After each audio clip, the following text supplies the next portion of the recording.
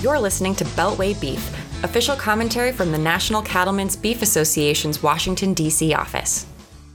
Hello, everybody. Welcome back to Beltway Beef. Today, I'm joined by Tanner Beamer, and he's the Director of Government Affairs and Market Regulatory Policy for NCBA. Tanner, we are so happy to have you on the podcast today. It's certainly been a while.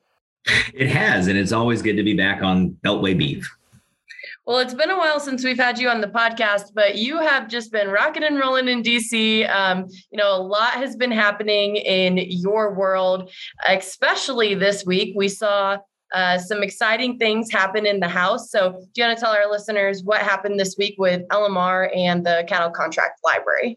Yeah, you bet. So, of course, livestock mandatory reporting is one of the most important market transparency tools that producers currently have in their toolbox to see average prices, see volume, and a whole lot of other market information that USDA reports on a fairly regular basis.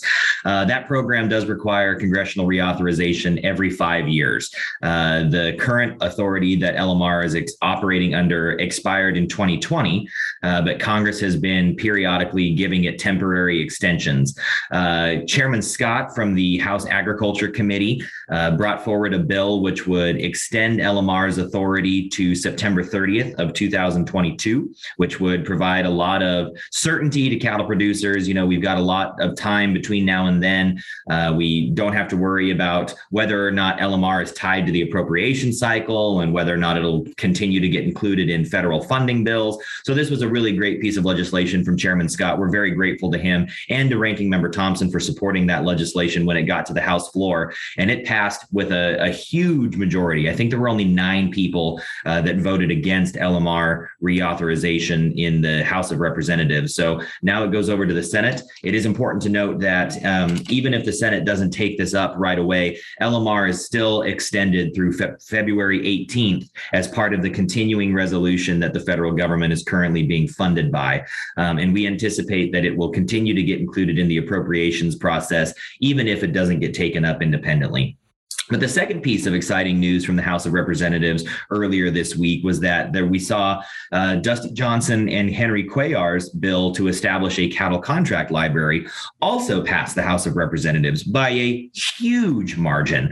That legislation, of course, would require the U.S. Department of Agriculture to establish and maintain a library of all the contracts that are offered by by meat packers, rather, to cattle producers for procurement of fed cattle. Now, that is something that NCBA has adopted policy in support of. We've been advocating for that for a couple of years now, and we were excited to see that make it through the entire House of Representatives.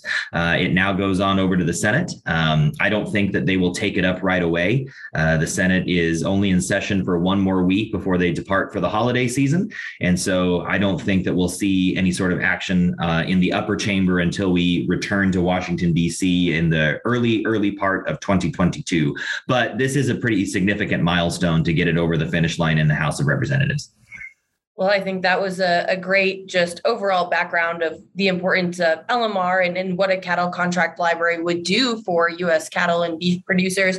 But one thing that you mentioned, Tanner, was the bipartisan nature of these two pieces of legislation. And I feel like we are at a time right now in DC that we don't hear the word bipartisan a lot on a lot of pieces of legislation that get passed through the House or the Senate.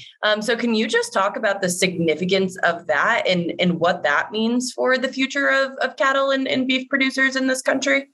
You know, LMR has been a very, very successful program ever since it was teed up in 2001. And cattle producers have been very big fans of the information that gets reported through USDA under that program. And so it was no surprise that it received such bipartisan support. On the contract library piece, you know, this is a new concept. Congress has never discussed this in terms of cattle before. There's an existing library already in place for the swine industry, but cattle's never had access to anything like this before.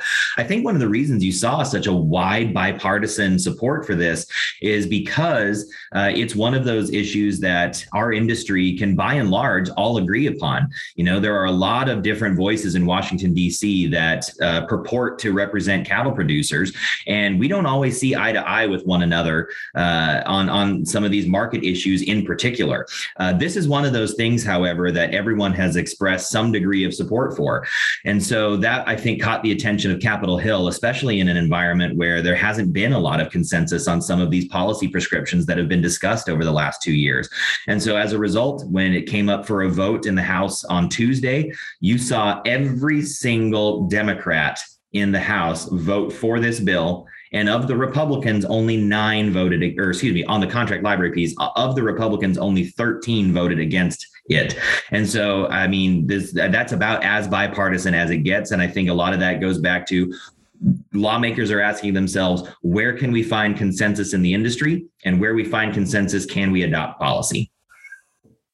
Well, great. I think that's, pretty significant and really helpful for our listeners to understand. But Tanner, our last question for you today, it's been a tough year for cattle producers. I think, everybody's feeling the pressure and everybody's kind of looking for when's that relief and when are things going to get better? And this isn't something new that NCPA has been working on. We have been working to return leverage to cattle producers. We've been working to increase producer profitability. And ultimately, we've been working to increase transparency in the cattle market. So can you just talk a little bit about how we're going to continue to do that over the next year?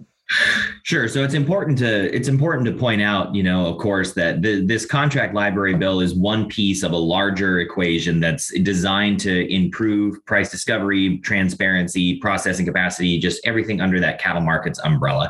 It's not going to single-handedly improve the marketing environment that we have been stuck with for the past 2.5 years, or even longer than that for some segments like the cow-calf sector, which have been struggling to maintain profitability for closer to 5 or 6 years.